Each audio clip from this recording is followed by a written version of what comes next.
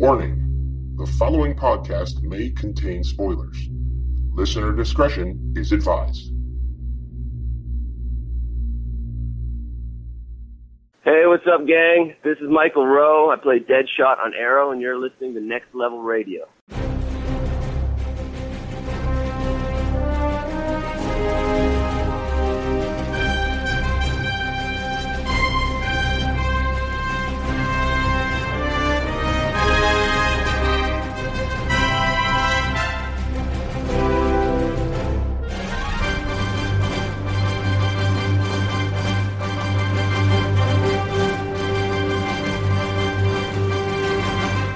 Issue 15 of DC Primetime, now on podcast stands for your listening pleasure. From the Showcast on the Next Level Podcast Network, I am Ben Beck. And from Caffeine Crew, I am Rob Martin. And this week, 3 episodes of the shows to do, since obviously Supergirl has wrapped up for the season last week, with still yet no word from CBS as to whether or not we're going to get a season 2. I know, they really need to get a move on that. Yeah, let us know. I mean, like, if you're going to cancel it, just say you're going to cancel it. Stop keeping us hanging. I wonder if they're going to be waiting until San Diego Comic-Con. That's a good possibility, because that's coming up in June? Yeah. Okay. Yeah, I know I've been seeing a lot from a friend of mine who I did panels with last year, goes by at Crazy for Comic-Con on Twitter, and he does a lot of panels and such. He's been tweeting a lot about San Diego, about how badges are going out soon and such. So it's it's getting around that time, and I'm sure, at least for the podcast, we're going to see a lot of news coming out of San Diego Comic-Con, which I'm sure we'll bring up and we'll talk about on the podcast as well. I'm sure it'll probably be a great length. Yeah, I'm sure. Since DC seems to be one of the people, DC and Warner Brothers seem to be at least some of the people who are still sticking around Comic-Con. Yeah. But let's get into the first segment of the podcast, which is the bullet points section, where we rate each show and we give them a ranking of sidekick, hero, or legend. Starting off first with The Flash, Season 2, Episode 19, which is titled Back to Normal. And Rob, will send it over to you for your ranking for this week. I'm going to go legendary on this week as well. Or legend. Sorry. But yeah, I have a lot to enjoy about this one. And we got a little bit more expansion on the Zoom stuff. I mean, there was a couple odd points, but I still really loved the episode. Yeah, I'm right there with you on this one. I'm giving this one a legend as well. I think this one, even though there was no Barry with a Speed Force, still a lot of fun, still a lot of things happening. And it's really gearing me up for the rest of the season. So, starting off next, that made a whole lot of sense. But next up, we have Arrow Season 4, Episode 19. Obviously, Episode 19, so we're back on track timeline-wise, with both of these shows wrapping up at the same time. But Season 4, Episode 19, titled Canary Cry. Rob, what's your ranking for this one? I'm going to go... I wasn't sure if I was going to go Legend or Hero on this one. I think I'm going to go High Hero, because there was just one small plot section of it I didn't quite care for. All right. I'm going to go Legend on this one, and I do have a good reason why, and we'll get to that when we do things in the Secret Origin section when we break down the episode. I will say a lot of good emotional stuff, though. Yeah, and that is actually... That's part of the reason why I gave this a Legend status as well. Multiple emotions, by the way. Mm-hmm. And lastly, we have this week's episode of Legends of Tomorrow, titled Leviathan, Season 1, Episode 13. And Rob, what are you going to give this one? Going Legend on this one. Really? Because I'm going to go a hero, and a mid-range hero, because I actually had a couple issues with this episode. Still a lot of fun, but I had some issues. We had a kaiju battle in this episode. Yes, and that actually is part of my issue. Okay. But we'll get into that. So let's move on to the Secret Origins section where we break down each episode. We're going to jump back to The Flash, as we had mentioned, Season 2, Episode 19, titled Back to Normal. Synopsis is: a metahuman with super strength named Griffin Grey mistakes Harry for Earth-1 Harrison Wells and kidnaps him. demanding that Wells cure him from his current condition. Realizing another brilliant Wells could track Griffin's location, Barry asks Jesse to help. Meanwhile, Wally corners Joe about the Flash. So jumping into this one, obviously, as we had mentioned, we both gave this one a legend, so we both found this episode to be a lot of fun. Indeed. We'll send it over to you, and what do you think are some of the highlights of this episode? I just really liked the fact that Barry didn't kind of brood around too much in this episode. He was just kind of like, yep, I'm just a normal guy right now, but he still wanted to help. He still had the drive to move forward. There was a lot of good stuff, too, I think, with Wells and Jesse. Was quite a nice kind of touching side story that we got to see through this. And, it's nice to see Wally kind of putting things together a little bit and trying to want to make those connections with Joe about who the Flash is, and finally getting to say thank you to Flash for saving him. Showing that he's not a dumb character. It's him putting all the pieces together, and beginning to, But I think it was just really enjoyable, and it was fun to get to see Killer Frost again. Yeah, and especially considering the fact that we saw Caitlin and Killer Frost meet for the first time. She knew, obviously, about Killer Frost, but I don't believe, and correct me if I'm wrong, I don't think they've ever seen each other face-to-face. I think this was the first time. Yeah, this was their first viewing. Yeah. I loved the opening with the opening monologue and, seeing what a normal morning looks like for Barry now, as opposed to how things were before. And I can tell you right now that Hunter Zolomon is certifiably crazy now. Yeah. Very, very clearly. Hearing voices in his own head, hearing things from the past. And I did hear an interesting theory, a new theory, one I had not heard before, about the Man in the Iron Mask, which we'll save for the end of the discussion for this show. Okay. But as we had mentioned, too, we also got to meet Griffin Grey, who is a character from the Flash comic books. They did change him up a little bit. He did, in the comic books, it's the same thing where when he uses his power, he does age, but in the comic books, I believe it's like a green aura that he emits. They changed it around this time. They gave him super strength rather than that green aura. Right. And I loved the mention of Dwarf Star Alloy. Yeah, the fact that they brought the Atom suit into this a little bit, that was kind of cool. Yeah, being incorporated into the Flash suit, which makes me wonder if that's something. I love the little upgrades to the uniform as the show is going on. Yeah, that's very true. It's nice that they're remembering that they just have to keep kind of moving the tech forward, and they keep doing that. Actually, I didn't get a chance to go back and watch the Chronicles of Cisco from last week, the second episode, so I'll have to go do that after the episode this week. Yeah, I haven't watched the first one either, so I'm behind on that too. But I mean, I can fix that in 10 minutes.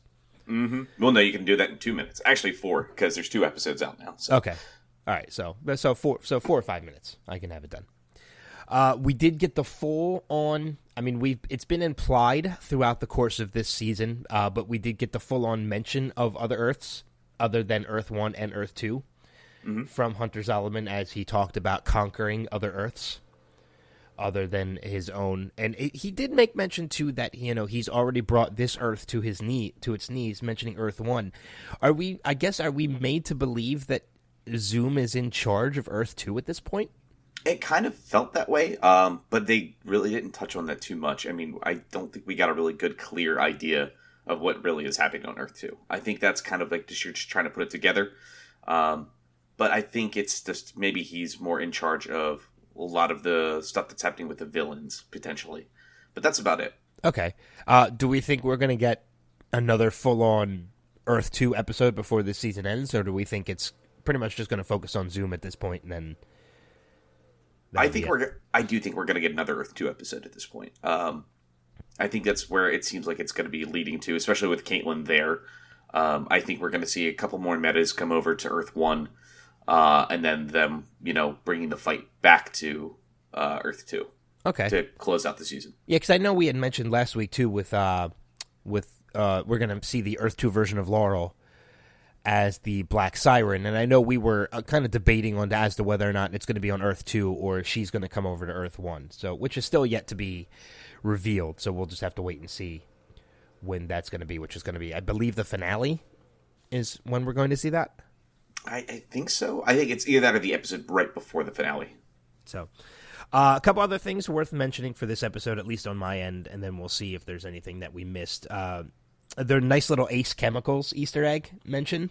Yeah, I thought that was pretty awesome. It made me it makes you wonder if they're just trying to squeeze in a couple more things just for fun. I think that's what it's the case, but yeah, I think so too. I mean, I think if they had to mention a chemical plant, the writers were kind of like, "Hey, let's just make it Ace Chemicals." Let's have some fun with it, because Ace Chemicals doesn't just have to be in Gotham. Mm-hmm. So, we did get the first mention, and it made me smile when Harrison Wells refers to Jesse as his little Jesse Quick. Yeah, I mean, we got to see that earlier in the season, and it was nice to see it nodded again. I think that's going to be just a big build-up.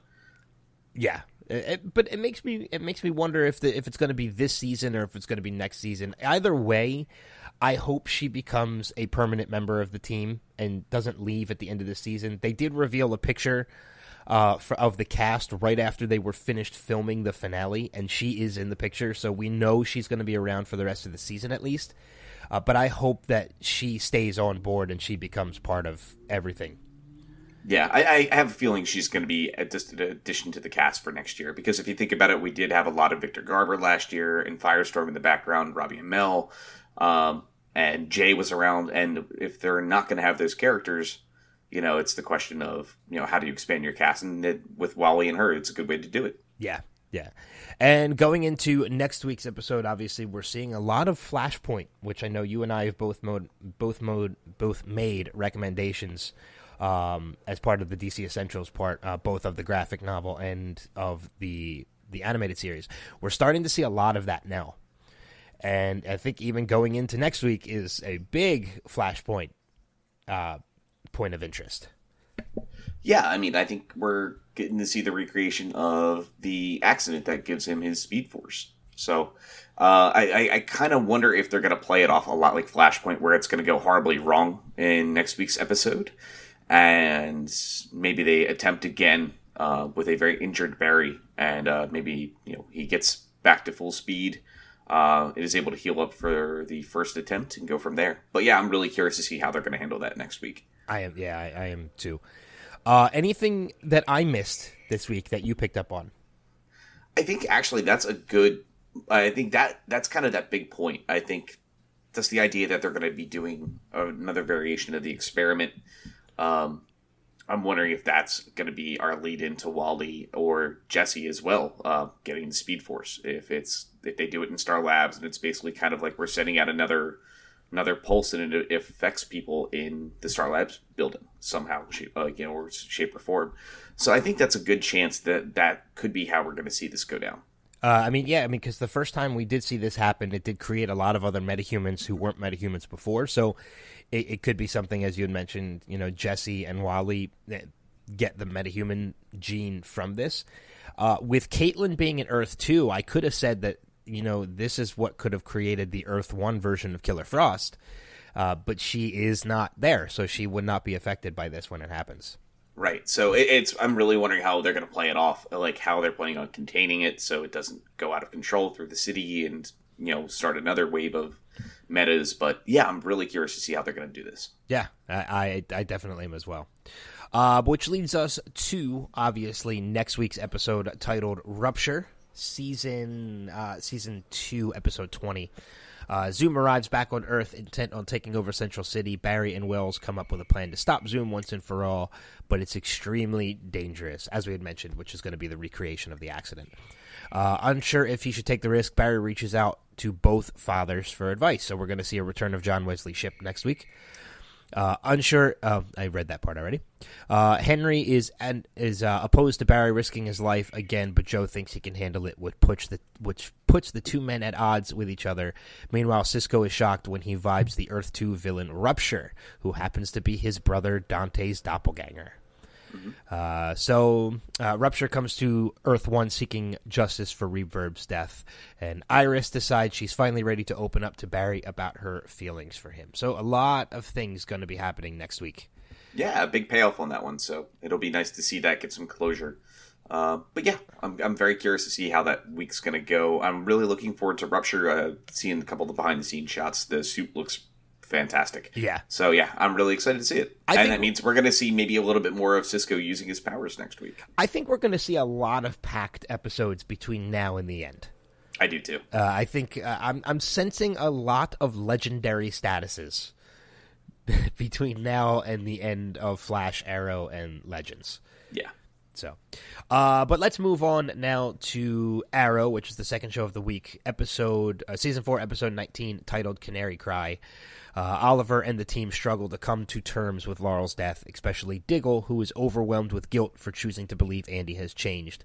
Meanwhile, Lance refuses to believe his daughter is really gone and asks Nessa to help bring her back. A recent Black Canary sighting in Star City only seems to prove his theory that Laurel isn't actually dead. So obviously we got an introduction to a new character this week who I actually had to look into a little bit because I wasn't familiar. But apparently Evelyn, who is the girl that takes on the Black Canary mantle, is from Birds of Prey. And I didn't get a chance to look into it. I knew the name rung a bell, but I couldn't place it. So yeah, apparently she, in the comic books, Birds of Prey, she is a friend of Laurel, who does, I think, end up eventually taking on the... I don't know if she takes on the mantle of the Canary or not in the comic books. I can't remember if I read that part or not. Yeah, like I said, I'll look into that, and we can talk about that really quick next week. Yeah. But I'll take a look-see on that. I know one thing that I actually really did enjoy about this episode. This was a very Paul Blackthorne heavy episode, and for obvious reasons. I mean, he is the grieving father now, having lost Laurel, and he goes through a majority, at least the first half of the episode, believing that she's not really dead. Especially with this Black Canary sighting, he believes that she, if Oliver can come back from being dead before, and if Sarah can come back from being dead before, why is it that Laurel can't?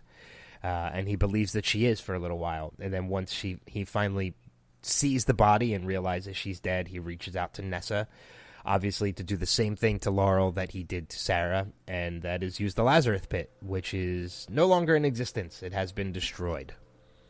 Yeah.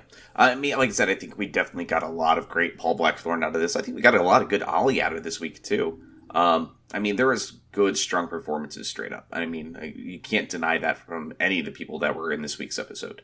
I mean, I think the only one that maybe came off a little meh was Diggle's kind of anger that you saw out of him. I mean, Ollie was very big at pointing out to him. It's just kind of like, don't be like me kind of thing. Yeah. But, I mean, I hope that they don't stretch that too much. But yeah, I think Paul Blackthorne was definitely the star of this week's episode. And yeah. I think he did a beautiful job. I think the only thing I really had an issue with was seeing the Black Canary mantle again. Because this is now the third Black Canary we've had in the show. Even if it is for just one episode. Well, that's the thing. I don't believe this is just for one episode. She still has the Canary Cry. She still has the uniform. From what I'm reading, I think she's going to be the new Black Canary. Oh, God, I don't want that. I really don't want that in the show. I don't know. That's what held me back. That was the big point of contention I had for this week that I think kept me from giving it a legend. I don't think we need to see a third Black Canary and Arrow in four seasons. I think that's a little much. The same way I thought when they actually did kill Laurel. It's the third death of a Lance girl, even though one of them died twice. And it was just it's a little much to do across 4 seasons. If you're doing a show for 7 or 8 where or like 10 like Supernatural where the brothers die, it feels like one of them every other season. You can kind of play along with that a little bit, but this felt a little much. No, I mean it'll be interesting because especially if they do bring her back, if they do bring Evelyn back to become the new Black Canary, it'll be very interesting to see how they handle it, especially considering that by the end of this episode, Oliver outs Laurel as the Black Canary, and it's mainly because of the fact that I can't remember her name, Dark's wife, Ruve Dark. Ruve Dark, that's it. It's mainly because of Ruve basically wanting to try to start another crusade against the vigilantes, calling them anything but heroes, calling them, evil and killers and everything. And this is, even though she knows that Laurel was the Black Canary, she's still doing this as a way to get against the vigilantes. And Oliver steps in front of it and says, "This is not happening." And at the funeral of Laura Lance, outs her as the Black Canary. Yeah. So. And, I did like the fact that they did do that, and they had this, like, really nice touching moment. Like, I think her funeral scene was really well done. Alex Kingston came back to play Dinah again, Lance's ex-wife. So it was nice to see her make a quick appearance into the mix of this as well. And the flashbacks this week were the flashbacks I like seeing in the show. I love when they do, like, a Diggle-centric episode, and we see into his past. When they did, Deadshot's going back into his past. And now we got to see that moment in between season 1 and season 2 of Arrow, where you can see Oliver's reason to go back to Lian Yu. You got to see a lot more of Katie Cassidy in between that time, and you got to see them together and having this very touching moment after the death of Tommy Merlin. That's the kind of flashbacks that they need to start focusing on in this show. Not any more of Oliver in the pre 5 years from the island before he came back in season 1, but break down these characters a little bit. Show us what was happening with them, maybe. I think that might be the right move. Yeah, they were flashbacks that I have a note of that as well about the flashbacks. They weren't the flashbacks of Oliver and Lian Yu.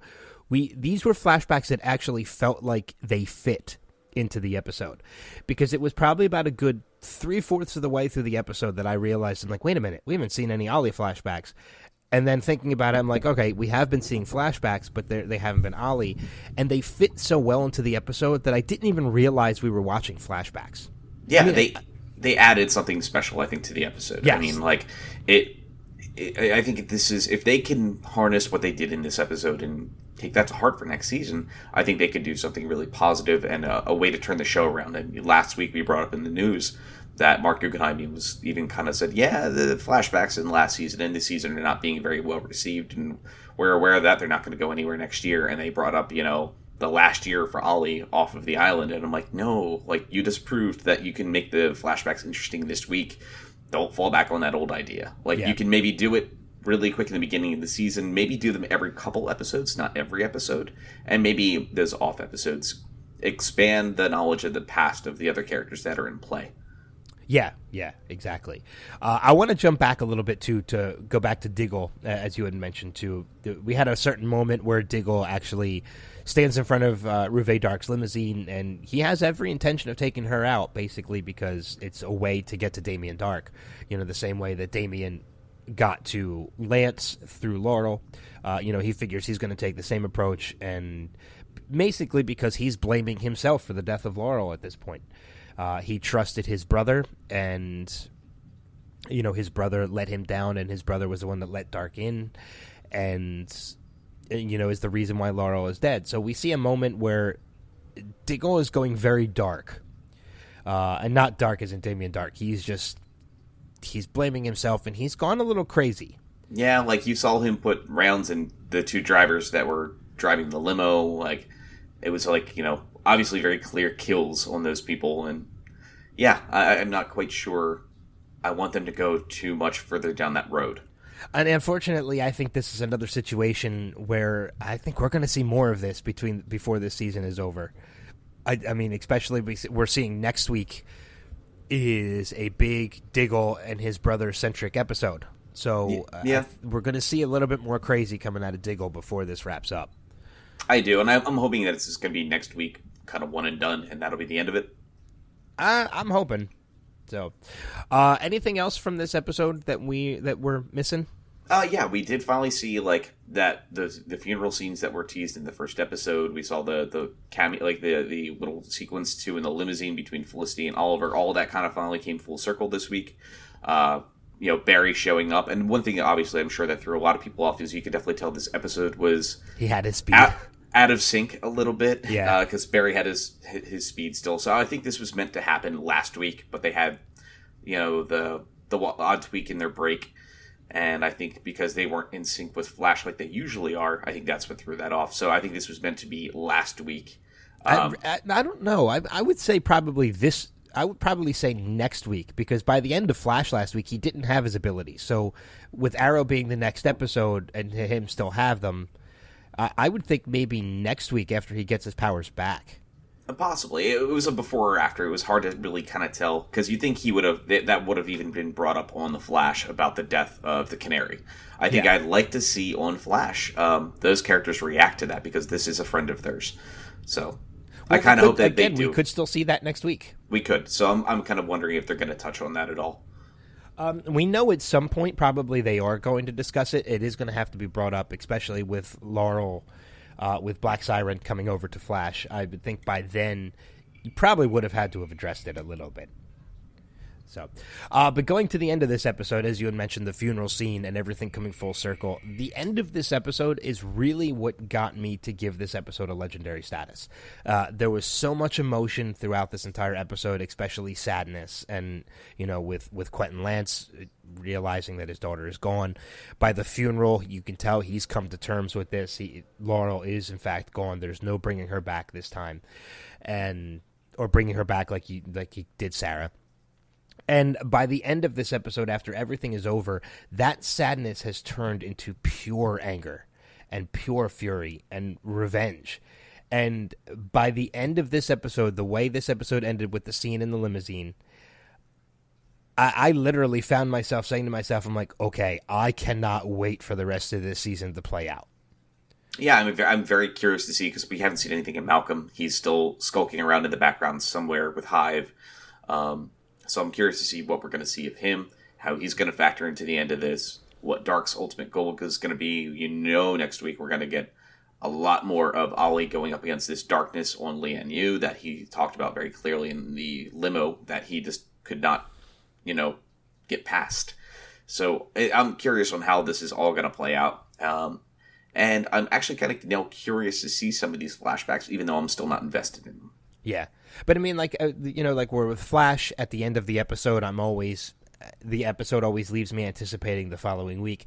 Arrow, I've never really been that way. I've been satisfied by the end of the episode, but I've never really been like, okay, I can't wait for next week. This is the first time, I think, in a long time this season where I was like, okay, I cannot wait for next week. Right. Because things are going to kick into high gear starting next week. Yeah, and I mean, like I said, I'm feeling that way too, especially being so hesitant after last episode. Like mentally kind of feeling a little off the grid with Arrow, with the creative decisions that they made. But I can still say I'm still excited to see how the season's going to wrap. Yeah, me too, as well. But that leads us into next week's episode, which is Season 4, Episode 20, titled Genesis. As Oliver and Felicity look for a magical solution to defeat Dark, a vengeance-driven Diggle gets a lead on Andy's whereabouts and heads off to confront his brother. Meanwhile, Alex takes Thea on a vacation that quickly turns into a nightmare. So, looking at the cast of next week, obviously it doesn't look like we're going to see any... Well, it does list John Barrowman as Malcolm Merlyn, so I think we're going to see Malcolm Merlyn pop back up onto the scene next week. But other than that, nobody really special or different. So I think it's just going to be another episode that's going to focus primarily on the current cast that we have now. Yeah, and I think next week, obviously, we got the tease of it this week that Alex is, obviously probably working for Hive and has been since the start, the campaign manager, because you saw the new Canary aim her sights at him. So I'm wondering if that's going to be obviously more than likely played up in that. That was something that they've kind of leaned towards in quite a while now. So wouldn't be surprised to see that reveal happen next week. Yeah, most likely as well. That leads us into the third and final show for the week, which is Legends of Tomorrow, Season 1, Episode 13, titled Leviathan. Rip takes the team to London in the year 2166, 3 days before his family is killed. He believes this to be their final opportunity to take out Savage, who is unfortunately at the height of his power. However, the team discovers two key elements to defeating him, Savage's daughter and the means to kill Savage once and for all. So as I had mentioned in the beginning, you gave this one the legend status. I gave this one a mid-hero because I did have a couple issues with things in this episode. But, looking at my notes for this, we did get to meet Cassandra, who is Savage's daughter. And I'm trying to think of... I guess let's just jump into what do we think were some of the highlights of this episode, because we might differ a little bit on this Okay. one. For me, I know one of the things you said you didn't care for. I did love the Atom fight. It just made me smile. It was this big, stupid, monsters fighting each other. Basically, we had the robot in the that's the futuristic Atom Tech, and Ray Palmer, getting kaiju sized, which I can't remember for the life of me if he's done that much in the comics. He never has. He never has. Well, it's a sci-fi show. They're having fun with it and they're playing with it, and it was goofy. It was fun. And I don't have an issue with it. Now, I'm not saying that I didn't enjoy the fight. I had a big smile on my face because I love Ray. So, I mean, seeing him having fun doing this fight, seeing him having fun fighting for his life. That's Ray. I mean, that's his character. And Jax being his cheerleader inside the Wave Rider, it was just fun to watch. It was a fun scene. It was a really fun scene. It was, and my issue with it is the fact that it never happened in the comic books. This is something completely new. It's something completely original. And unfortunately, I think my biggest issue with it is jumping away from DC for a little bit. We know that we're going to see this in Marvel's Captain America Civil War, which is coming up, releasing next week. We know that we're going to see Ant-Man do this. So I feel like this was almost kind of a blatant ripoff to beat Marvel to the punch. You know what, though? I'll let him have it, because every time DC's dropped a single bit of information, Marvel's been there to stomp on them seconds later. So I'm going to give DC this one. So you'll let them have it for now until Marvel does it next week. Yeah, well, I mean, yeah, it's exactly, because you know what it is? It's like, I look at it purely as simple as, like, DC releases a piece of news that gets people excited, and Marvel's like, well, here's the Doc Strange trailer. And yeah. They shut him down every second, so let them, let DC have this one and be like, boom, the guy that gets tiny also can get big. If they want to do it in the show, cool, go for it. I enjoyed it. That's almost like the, Batman versus Superman is releasing next week, and Marvel's like, oh, here's Spider-Man. Yeah, exactly.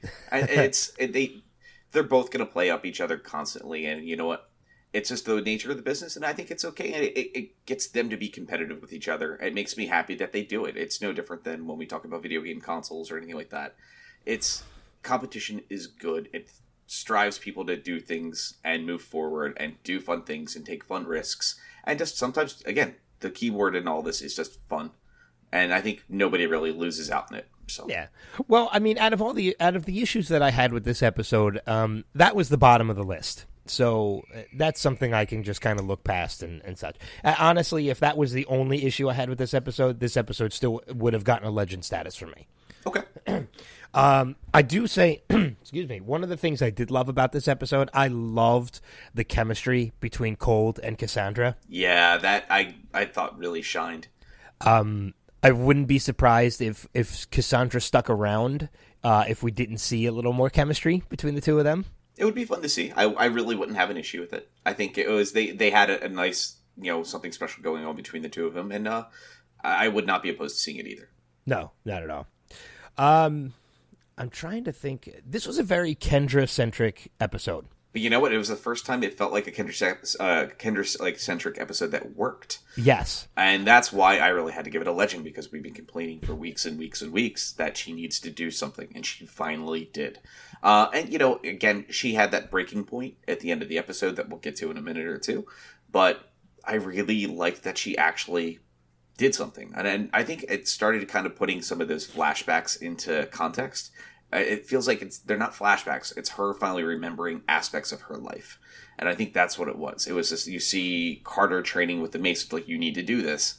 And it makes you think when you see her, it's like, nope, she remembers how to fight with a mace. And that's what that was. And I was just kind of like, okay, these all make sense. It's building her character through these flashbacks because it's the memories coming back to her. Yeah. Now, the three issues I had with this episode, number 2 on the list happens to play into the Kendra storyline. Actually, they both do. But the second one on the list is, obviously, we found out that Cassandra is wearing a bracelet, which dates back to their time of their first lives, which we know, obviously, anything pertaining to their lives the first time is something that can be used to kill Savage. So they decide to melt, they steal the bracelet from Cassandra, they decide to melt the bracelet down and coat the mace in it, which turns the mace into a weapon that can, in fact, kill Savage. My issue with this, and it's basic continuity, how do you get that much metal out of that thin little bracelet? I know, I thought that too, but I was like, you know what? Let him have it. Like, you have to be a smelting pro to get, like, a full-on cup of that metal out of that little bracelet. Yeah. I mean, I agree with that too. I mean, that's definitely was an issue, but you know what? The fact that we got to see her finally actually fight and do something, I was able to look past it for this week. Again, number 2 on the list. Number 1 on the list. And this is an issue I don't know.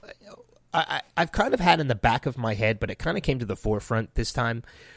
Obviously, we know there's a lot of things that happened leading up to the year 2166. We saw, the future of Star City, and I'm very curious because I want to see what your opinion is on this. They're in the year 2166, and they finally find a way to kill Savage. How does killing Savage in 2166 repair the timeline? I would think you would have to kill Savage. I understand if you kill Savage now, it's 3 days before Rip's family is killed. You're saving Rip's family. But it's not saving everything else that has happened up until this point. Star City is still going to become the Star City that we saw. We're still going to see this uprising where everybody on the planet, was taken out due to this, this virus that they sent out. These things are still going to happen if you kill Savage in 2166. This isn't really repairing much. Yeah. Well, I mean, I think the big driving force of the show, though, forever has been the idea of Rip saving, his family, though. I mean, I think they've really kind of hammered that home. And yeah, these things are still going to happen, but they did bring up, I think, early on in the season, though, too, is this is the moment that Savage has complete control of everything. And this is where basically the future is just done for. Like, there is nothing beyond this point, or there's nothing positive beyond this point. And so I think that's really what they were trying to get at is, yeah, these other atrocities are going to happen, but you think about all the other atrocities that have happened in that future that we haven't heard about that are still going to happen, So I think it's looking at that from that specific angle. Well, I mean, I can kind of understand that, but in my opinion, that kind of makes Rip a very selfish person. Because to go to 2166 and kill him there to save his family, in the meantime, all the lives of everybody else are completely ruined. I mean, I would think if you can kill him in 2166, great. This was a practice run. Now we got to go. Now that you know how to kill him and you know you can do it, now we got to go back to before all this stuff happened, and you got to do it again. Right. But I mean, you did see that side of selfishness though from Rip this week. It's think about the moment where Martin was bringing in all the people from the camp onto the Wave Rider and just be like, no, we're heroes. This is our job. We save people. It showed very clearly that he's got a very one-track mind in this moment. We saw even earlier in the episode, too, Rip bringing up the fact that you've seen this in the Booster Gold comics and such. I think there was a great one done by Dan Jurgens right around the time, I think, of 52 was being written, where you got to see him late in the time where Barbara Gordon was shot and him trying to save her. And it kept happening and happening and happening no matter what he did. And Rip kind of brought that up this week. It's kind of like time wants my family to die. So I'm really kind of curious now how this is going to play off. Is this a kind of one of those moments that you see in those books where this is meant to happen for a reason? Because it's maybe the idea that they have to die in order for Rip to go back and pull this team together. This is important to make sure that this lot is together for something even bigger than Vandal Savage. So I'm kind of curious on what's really going to go down with this. Okay. Yeah, I mean, I am curious. But again, that was something that popped into my head this week. As I mentioned, it had been in my head before. This week, it just kind of stood out. Is if killing him in the future, how does that repair the past? Hey, they can always just do what every other time travel stuff does so far we've seen in these shows and just be like, it's a time remnant, everything's fixed, it's cool. Yeah. Well, I mean, we do know that they're going to be taking him to see the Time Masters, so it'll be interesting to see how they handle that once he faces the Time Masters, and are they going to just pull him from time itself and that'll repair everything? So I mean, who knows? There's still 3 more episodes left of the show, so we'll see where things go with it. Yeah, there's so much more they can still do. And again, time travel is just, I hate to say that they use it as a crutch, but they can totally use this as a crutch if they want to and find a way around it. Because they've been able to do it pretty successfully, I think, so far in this season of the show. Yeah. Obviously, you had mentioned, too, the big snafu for Kendra by the end of the episode is when she is fighting Savage and about to win. We realize that one of the soldiers that comes in to kind of help Savage out is, in fact, the reincarnation of Carter. So we are seeing Hawkman back again in the flesh rather than a flashback. He is in the future, but he has been brainwashed. by Savage to work for Savage, and Savage threatens Kendra, saying that if she kills him, then he will forever be brainwashed. But only that version of him. So again, yeah, only that version of him will be brainwashed. That was my gripe. It's just that version of him. So, yeah, exactly. That was my actual only gripe in this episode. That made me kind of teeter a little bit because I was like, you know what? Because like my legend, I would say it's a lower tier legend, but I'd still leave it as a legend for me. But gotcha. I'm curious on how it's going to play off, and I did like the fact that she really did struggle with that, and you actually really saw it on her. Like I think Sierra Renee actually shined this week, and it was nice to see that for a change. Yeah, what are we, 28 days now without incident? Something like that. Yeah, I think hopefully. I think we've heard the end of that though. Yes, yeah, exactly. After that becoming such a large meme for a while, I think that they paid attention because they were still in production for a while, and I think they paid attention. Like, oh, we should not use that anymore. So, I think we've heard our last mention of Barista in the show. I'm hoping. So obviously, one other thing we have to make mention of too is by the end of this episode, Professor Stein is down for the count. He has been hit by shrapnel from the ship, and he is currently under sedation, and we know, at least we're hoping, he's going to recover. Well, they did mention at the end of the episode that he's awake, so I don't think we're going to see any problems with Martin. I think it was just taking him out of the equation, so it wasn't, it was that fear of whatever they were up against. They didn't have, like, their big gun there to back them up. Yeah. I was kind of hoping by the end of this episode that with the empty seat on the Wave Rider, Cassandra was going to join the team. Well, we don't know. They're still going to be in that timeline next episode and then bouncing over to the Time Masters, so we'll see. But she still is on the ship as of the end of that episode, so... No, I thought they left her behind with the... Oh, yeah, I think you're right. I think they left her behind. Yeah, they did. They do have Savage, though, so yeah, I'm kind of curious on how it's going to play off. Yeah. Anything else worth mentioning that we might have forgotten? No, just really all in all, just a great Captain Cold episode again, though, too. Yes. He was a lot of fun. Ray was a lot of fun. Jax was a lot of fun again this week, too. I even think Mick was a lot of fun in this episode. He had a lot of... He seems to be back to his one-liner self, which I love. But more interesting than, after the Kronos reveal. They seem like they're having more fun with him. They took him away from dumb Mick, and now we've got, wise but somewhat I don't give a crap still Mick. Yes, yeah, exactly. That's a good way to put it. Before we move on to anything else, I want to jump back to the Flash, because I did make mention that I heard a new theory about the Man in the Iron Mask, and I completely forgot to do it before we left. Obviously, we saw the episode 2 weeks ago where Hunter Zolomon tells them, when Barry asks who's the Man in the Iron Mask, and Hunter tells him, you wouldn't believe me if I told you. I did hear a new interesting theory that it could possibly be Zoom's father. Because we did never see what happened to his father. That's very true.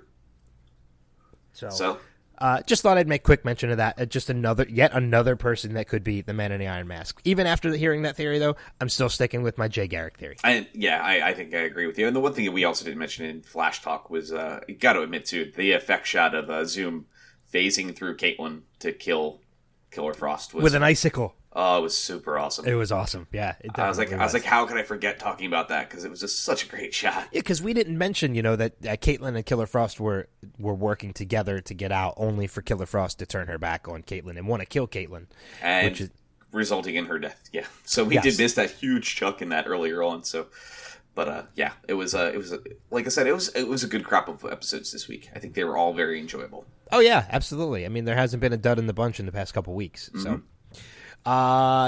Before we move on to DC Essentials and start to wrap things up, we talked about it last week that we were going to do a little discussion on it this week. Do we want to talk the Killing Joke a little bit? Yeah, let's do it. Did you get a chance to read it? I did. I actually read it last night. Good. I finished it last night. I'd started it the other day, and I wanted to... When I started it the other day, I wanted to finish it, but I just couldn't. Something had come up, and I couldn't. And it was bothering me so much because I wanted to keep reading. So last night I just started it over because I knew, I'm like, you know what, I'm going to want to read it again. And I could not put the thing down. It's an easy read. You can knock it out in a half hour, 40 minutes. I think it's like 60 pages. Yeah, something like that. So an easy read, and dude, I loved it. I thought it was so good. I know it jumps back into the origins of the Joker, how he was originally the Red Hood, which I do remember. And we're being forced to work for the Red Hood gang in order to have money for his wife, who was pregnant. Yep. Who happens to die before he even gets a chance to do the crime job itself. Yep. And it was just that idea of that one bad day can take any normal person and turn them into a monster. It was the idea of losing his wife and unborn child, the incident at Ace Chemicals, all these things just taking him to a breaking point. So, yeah, to the point where he removes the hood and he is the Joker, and that's pretty much what cracks his mind. And that's the origin of the Joker, which I thought was really cool to see. Again, even though there's been different iterations of how the Joker came to be, that is the one that I first remember, was him working for the Red Hood gang and, in a confrontation with Batman, falling into chemicals and removing the mask to be the Joker. Yeah. This book is, the source for so many iconic Joker things. I mean, the Red Hood stuff, the Hawaiian shirt and the camera around his neck holding the gun, that classic shot of him, holding his face after taking off the Red Hood mask, and it's that panel that's filled with the entire background with all the ha-ha-ha. All these iconic shots we know and love from comic books and Batman history actually all came out of this one book. A lot of them did.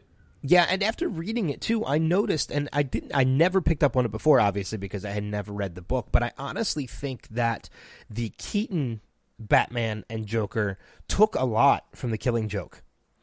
Very loosely, obviously, didn't follow it to a T. But I mean, we saw it with the Heath Ledger version. We find it's a Joker that wears makeup.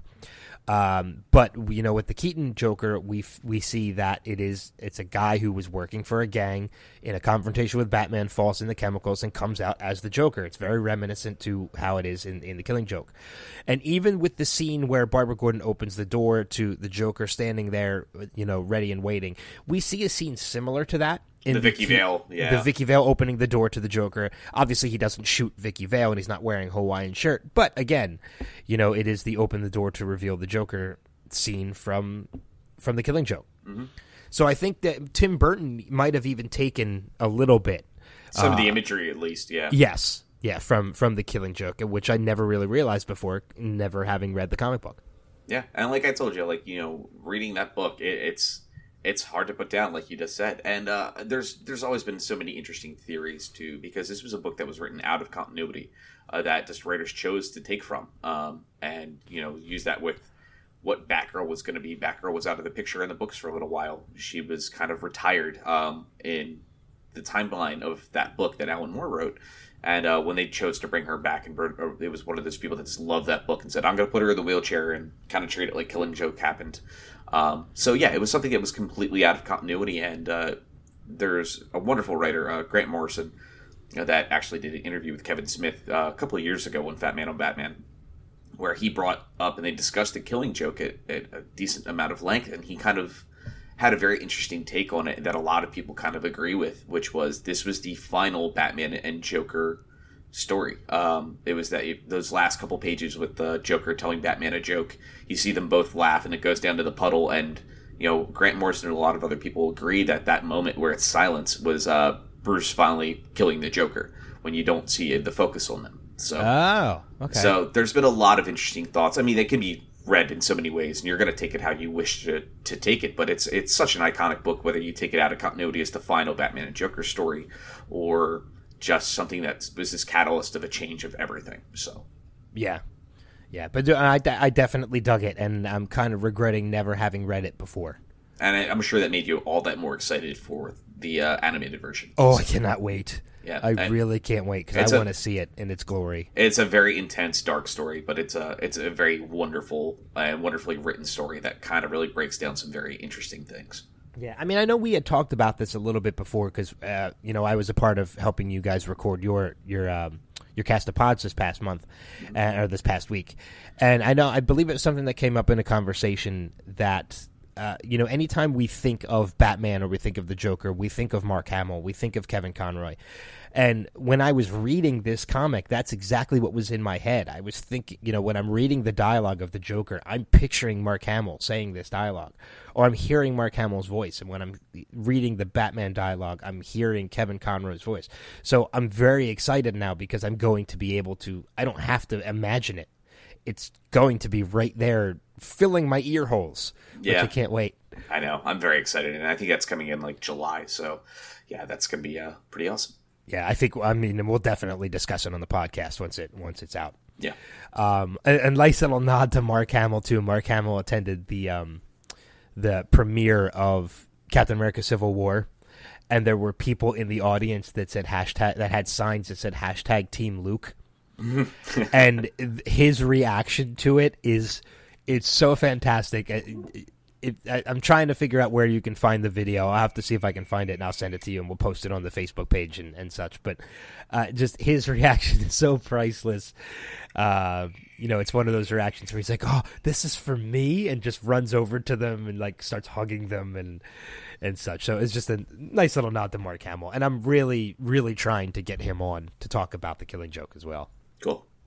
So, but with that being said, let's move on to the DC Essentials portion of the podcast where we reveal some of the newest news in the world of DC, as well as give you recommendations for the week. Do you want me to start off first again, or do you want to kick things off? How about I'll kick off, and then you can follow up with after that, and we'll just kind of go back and forth. That works for me. Okay. Well, one of the smaller stories this week, we did get confirmation that Jeremy Irons will, in fact, be in the Justice League movie, since it's going to be kind of a focal point on Batman building the Justice League. So it sounds like Jeremy Irons' version of Alfred will be playing a very integral role in that. So. And speaking of characters from the Justice League, the Flash movie loses its director. Seth Grahame-Smith was attached to direct the superhero film starring Ezra Miller, but is leaving over creative differences. Yeah. There's a lot to unpack here. Actually, we've got a couple stories that all tie into this, so we might as well just throw them all together here. You have another one, so I'll let you go, and then I'll do the next one after that. Following off the story of Seth Grahame-Smith's leaving, it sounds like there's some rocky waters ahead, too, for James Wan over in the Aquaman flick as well. Sounds like there is also a little bit of rumblings that he's having some issues with the creative control, whether it's the idea that he's not quite sure if maybe this is going to work. But the way he's been talking about it behind the scenes, he's been very, very excited. So I'm wondering if this is just the rumor mill spinning up with Seth leaving the Flash flick. So that's a big wait and see. But I think I'd actually be a little bit surprised if James Wan did leave that picture, though. Okay. But again, piggybacking off of that even more, Zack Snyder and WB, Warner Brothers, reportedly at odds. Yeah, they're apparently going at it pretty heavily. Yeah, with the Flash director Seth Grahame-Smith ducking out of The Flash, and James Wan may or may not be leaving Aquaman. Snyder and WB are butting heads over Justice League and the rest of the movie universe. The director and DC CCO Jeff Johns were astonished at the negative response to Batman vs. Superman, and with those reactions in mind, Warner Brothers is not happy with the direction Justice League is heading. So, and you know what? I mentioned my friend, who works panels at Comic-Con, at Crazy for Comic-Con. Him and I were going back and forth on Twitter, and he seemed to agree with me too. I think it's too much to put one universe on the shoulders of one man. Yeah, I do. And the only person I'd be okay with it is, again, Jeff Johns, that we mentioned, a couple weeks back about him being, the creative officer, kind of being like the Kevin Feige of the DC world.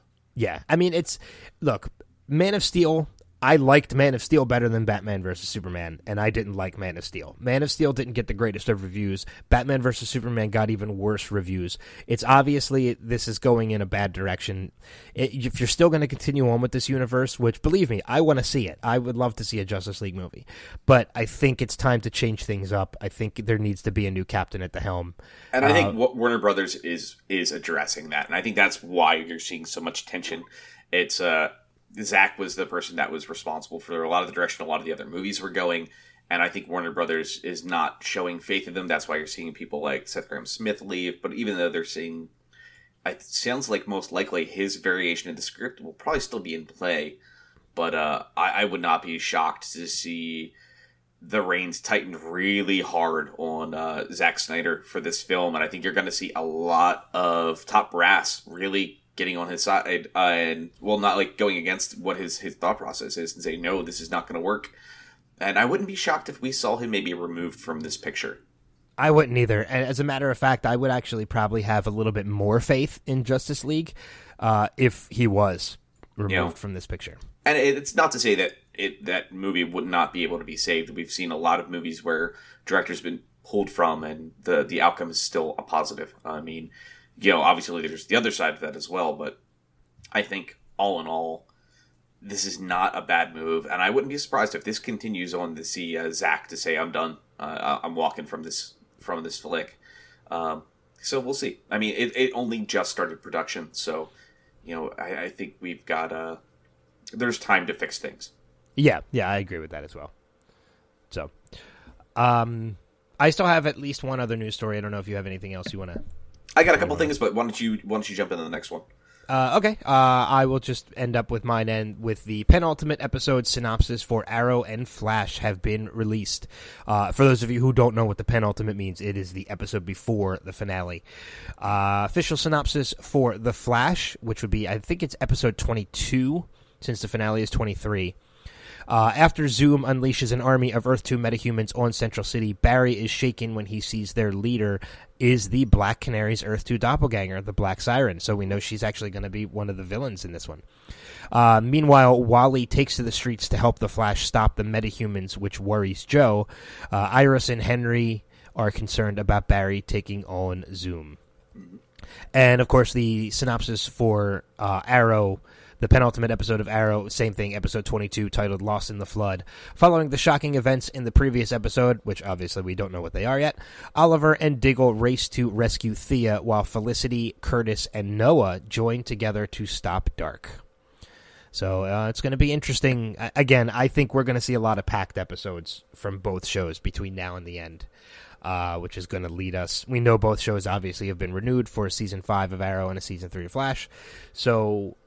I'm very I'm invested at this point for the rest of the season. The other big source of news that we know too that we didn't talk about with the movie universe that it seems like to be it's rumored, but I think there's been a lot of confirmation on this now. Ben Affleck, Jeff Johns are going to have complete creative control of the Batman solo flick, but it sounds more like along the lines of where Ben was going to be able to call most of the shots, and Johns is there pretty much as his direct consultant to make sure that they're staying in line with the mythology. So that's a very also additional positive. So yeah, I think that's got a lot of potential. I think it's got a lot of potential. Yeah, I mean, like I forget who said it, but it's the idea is this could potentially be an Oscar award-winning Batman movie. Who knows? Which would be amazing. So we'll see. It's a big wait and see. Another real quick tidbit, too, we mentioned a couple weeks back, it sounded like the runtime of the extended edition of Batman vs. Superman was going to be over 3 hours. That has been confirmed. The movie will clock in at 181 minutes, which is 3 hours and 1 minute. 3 hours and 1 minute, so that has been confirmed. A character that we've seen from Season 3 of Arrow will also be making a pseudo-appearance in Suicide Squad. We do know Katana is in the flick and is loyal to Rick Flag, kind of keeping the squad in line. And she will have her infamous Soul Taker sword with her, but with the Soul Taker sword usually means that there's another character that we know from Arrow Season 3 that's a part of that, which is Miseo. So we do get confirmation that Miseo's soul will be present inside the Soul Taker, and Katana will be convening with him. So kind of nice that they're not leaving that little tidbit out. And I think finally we did get also what looks like true confirmation from Warner Brothers on who the dead Robin was in Batman vs. Superman, and all signs are pointing to Jason Todd. Just the other day on April 27th, they did put a picture up of that glass case shot with the destroyed Robin suit up there, saying 20 years ago today, and and it said April 27th, and I forget if exactly it was 20 years ago when that book came out, but that book did come out on April 27th in that infamous Death of the Family episode where Batman could not save Jason from the hands of the Joker. So kind of a nice little nod. I think there was, you mentioned there was something that just popped right before the show, too. There was a trailer that came out? Oh, yeah. I almost forgot about that. AMC has released, and they released it on Facebook, and probably you can find it on their website as well. The 1-minute teaser trailer to Preacher is now online. So it definitely looks pretty awesome. I'm hoping they stay true to the comic books, which are very graphic. So, but AMC has been able to get away with a lot of things like that, especially with The Walking Dead. So I think maybe Netflix or HBO might have been a better bet for Preacher. But I think if it wasn't going to be one of those two, if it wasn't going to be a network, I think AMC can pull it off. So I'm excited for Preacher. Yeah, and we didn't even bring up a couple weeks ago, too, that there was bootleg trailers of Killing Joke floating around. They did finally release the official version of that earlier this week. I think it was like Monday. So you can check that out as well. Yeah, exactly. So I think that's going to wrap it up for this week then. Yeah, so just quick recommendations. Yeah. I'll let you go first. As I mentioned last week, we were talking Rebirth, and we're building up to the end of that. For the end of the month. And we did say Green Lantern last week, so I'm going to say you definitely want to also check out The Flash Rebirth, which is the return of Barry Allen, which pretty much is very much coincides with season 1 of The Flash. So I think it's you get to see a little bit more involved when that character did return after Final Crisis. So I definitely recommend checking that out. Kind of getting that idea of what Rebirth really is going to mean, and it's just a nice way to reimagine the characters, move them forward in fun ways without throwing a lot of the past out the window. Yeah, exactly. And like I had mentioned before too, I think you had mentioned Rebirth is a good jumping on point for people who might have gotten out of comic books or are trying to get in the comic books. So I think this is a good point for me to jump into the DC universe, because I followed Marvel a little, obviously much more than DC. So I think this might be a good point for me to jump back into the DC universe. Yeah, and that Rebirth special comes out May 25th. So, like I said, we're less than a month away. Yeah. My recommendation, though, speaking and sticking with comic books, is this coming Saturday, May 7th, get your ass to your local comic book store, because it is free comic book day. A lot of local shops do a lot of great deals. I know the shop local to me does really awesome deals. I mean, he'll do like variants, which are ordinarily like $25 and $50 variants. He puts them up for like 75% off. So he does a lot of great deals. He usually has like free pizza and soda for anybody that comes out, and you could pick up to like 5 or 6 of the free comic books that are on the shelf for the night. A lot of comic book shops make a big spectacle of Free Comic Book Day, because it's a big day to bring in new business.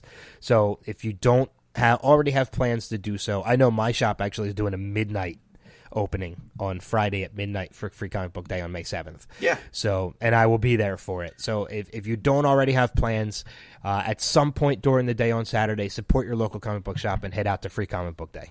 Yep. I think that's about it. So it's time for a couple cheap plugs before we get out of here. Of course, this podcast is part of the Next Level Podcast Network, which you can find this podcast and all of the other podcasts at nextlevelradioonline.com. Find us on Facebook and give us a like, facebook.com/nextlevelradioonline. Follow us on Twitter at NXT Level Radio, and you can catch me on my other podcast, The Showcast, also on the Next Level Podcast Network, which posts every Monday morning, which is a pop culture podcast where we have a lot of the celebrity interviews, such as Paul Blackthorne, Michael Rowe, and such. And, of course, email me, Ben at nextlevelradioonline.com, or anything addressing DC Primetime. You can address both Rob and myself at DC Primetime at nextlevelradioonline.com. Yep. And you can always check our stuff out as well, too, at caffeinecrew.com. And you can always find us on Facebook and Twitter at Caffeine Crew, or email me at thecaffeinecrew@gmail.com. Ben did mention earlier the other podcast I do as well that Ben appears on pretty frequently, and quite a few people you've heard on this show have been on there as well. That is the Caffeine Crew Cast of Pods, new episode, and it's just went up just the other day. It is a monthly geek culture podcast where we try to dig into some of the heavier stuff and have quite a bit of fun along the way. So you don't hear much DC talk over there since we moved all that to here. But if you're interested in geek culture, it's a fun little show to check out. And we actually had quite an amusing episode this past week, thanks to Ben. I was actually going to say, if you weren't going to mention it, I was going to mention it. Be sure to download this month's episode of Caffeine Crew Cast of Pods, because we played Jelly Bean Roulette, and it was the jelly belly bean boozled, and we did 4 rounds of it throughout the show, and it sucked. But it was much fun. It's so fun. Much fun. It's fun. It's fun to listen to, but as a participant in it, it was not the most fun. So that episode number is the Caffeine Crew Cast of Pods, episode number 26. So. Yeah, it was a lot of fun, and I have a blast doing that podcast every time you guys invite me to come out and do it. So yeah, it's a fun show. So make sure if you enjoy the show, go head over and make sure you check that show out as well. Yeah. And as always, as we close out every week too, we always say a special thanks to George Shaw at George Shaw Music for your intro and outro music. Make sure you go over to his page, check out his music, head over to his SoundCloud. There's a lot of great stuff there. Yeah, absolutely. Cool. So with that being said, we're going to wrap things up and head out of here until next week. So until then, again, check out your local comic book shop. Check out our recommendations if you have anything you'd like to recommend to us, or any comments you would like to say about anything that we've said about the show. Email us at DCPrimetime at nextlevelradioonline.com. But until then, we will see you guys around the bend. Take care. Peace.